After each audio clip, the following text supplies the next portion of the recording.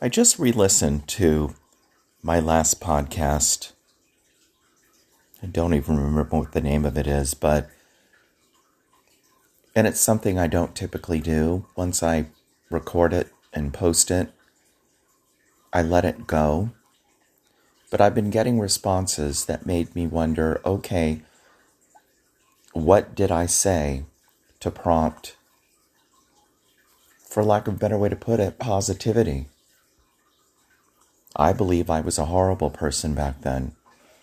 Other people who knew me back then are saying that I wasn't. It makes me wonder what's true, what's not, what's in my mind, what's not, what are my insecurities. I don't know.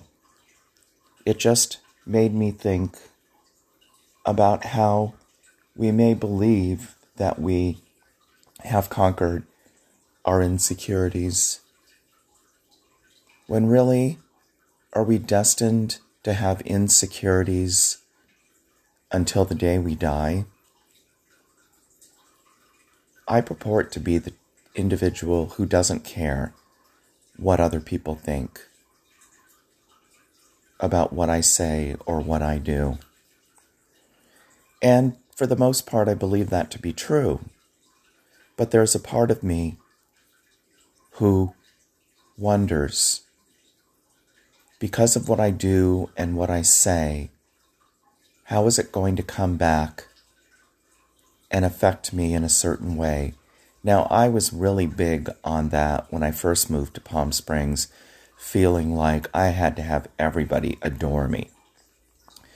Well, of course, based on previous podcasts, we understand that that wasn't the case. And I've gotten good with that. And over the last few months, I've had to take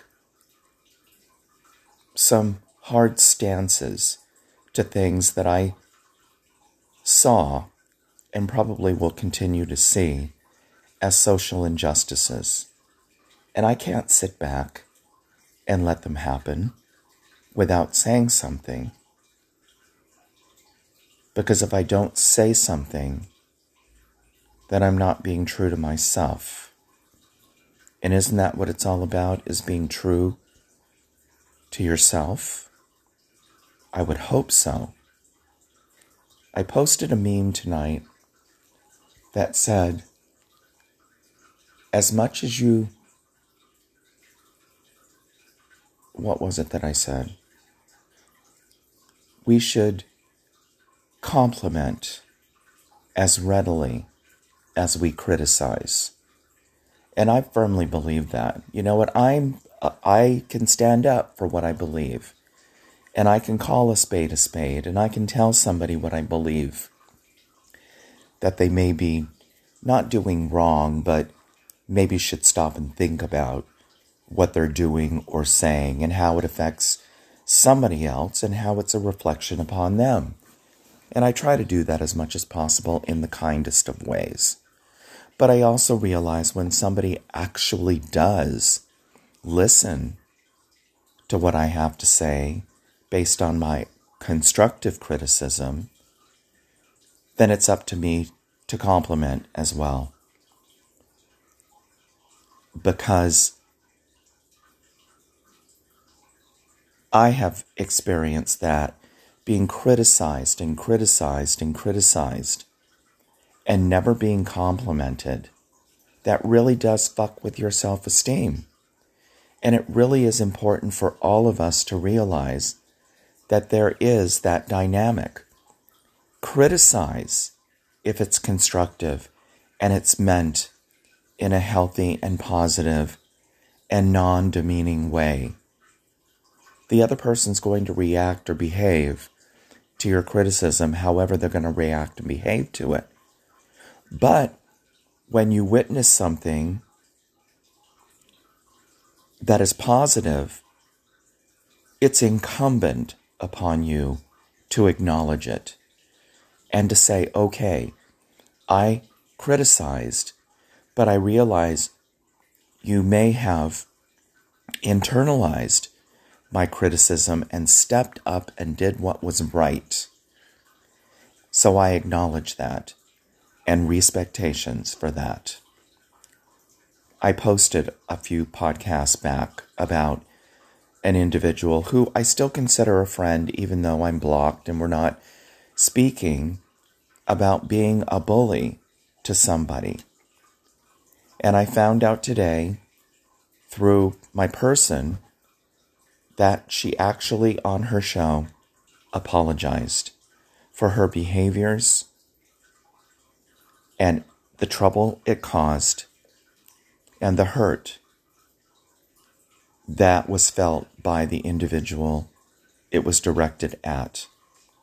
And you know what? Brava. I respect that. Standing up, I know it had to be difficult. And that's the most respectations I've got, when it's a very difficult situation and somebody stands up and says, let me do what's right. Now, I'm not going to analyze why individuals do what they do. Of course, there are all kinds of motivations. Is it for me? Is it for them? Is it because of this? Is it because of that? I'm not going to go there. You did it. Kudos. Moving on. And that's something I can get behind. But you know, with this whole podcast started out with the insecurity thing, and not ever, I think, outgrowing insecurities. I think I have them every day. So maybe it's a matter of being able to recognize them, be aware of them, and utilize the healthy coping strategies that we've developed through the experiences of our lives. My big insecurity right now, and I'm not ashamed to say so, is my defense for my doctoral project. It's kind of the same feeling I had when I stepped into the room with new clients during my internship, and I'm sitting there thinking, I am so nervous and insecure because they're going to discover that I'm a fraud, that I really don't know what I'm talking about, even though I have my degree and I've gone through, the various trials and tribulations of proving myself, that they're going to find me out as a fraud. And now it's coming back to me again with my defense. I've spent a couple of years writing this doctoral project, immersed in this doctoral project in numerous ways, even defending it to my chair sometimes or to the committee. And yet now I've got to go through the defense. And I am so insecure, scared, for lack of a better way to put it, that I'm going to get up in front of these people and they're going to recognize I don't know what I'm talking about. One part of my brain knows that I know what I'm talking about. The other side of the brain says, you know what you're talking about, but you're not going to remember it, and you're going to come across as somebody who doesn't know what they're talking about, for lack of a better way to put it.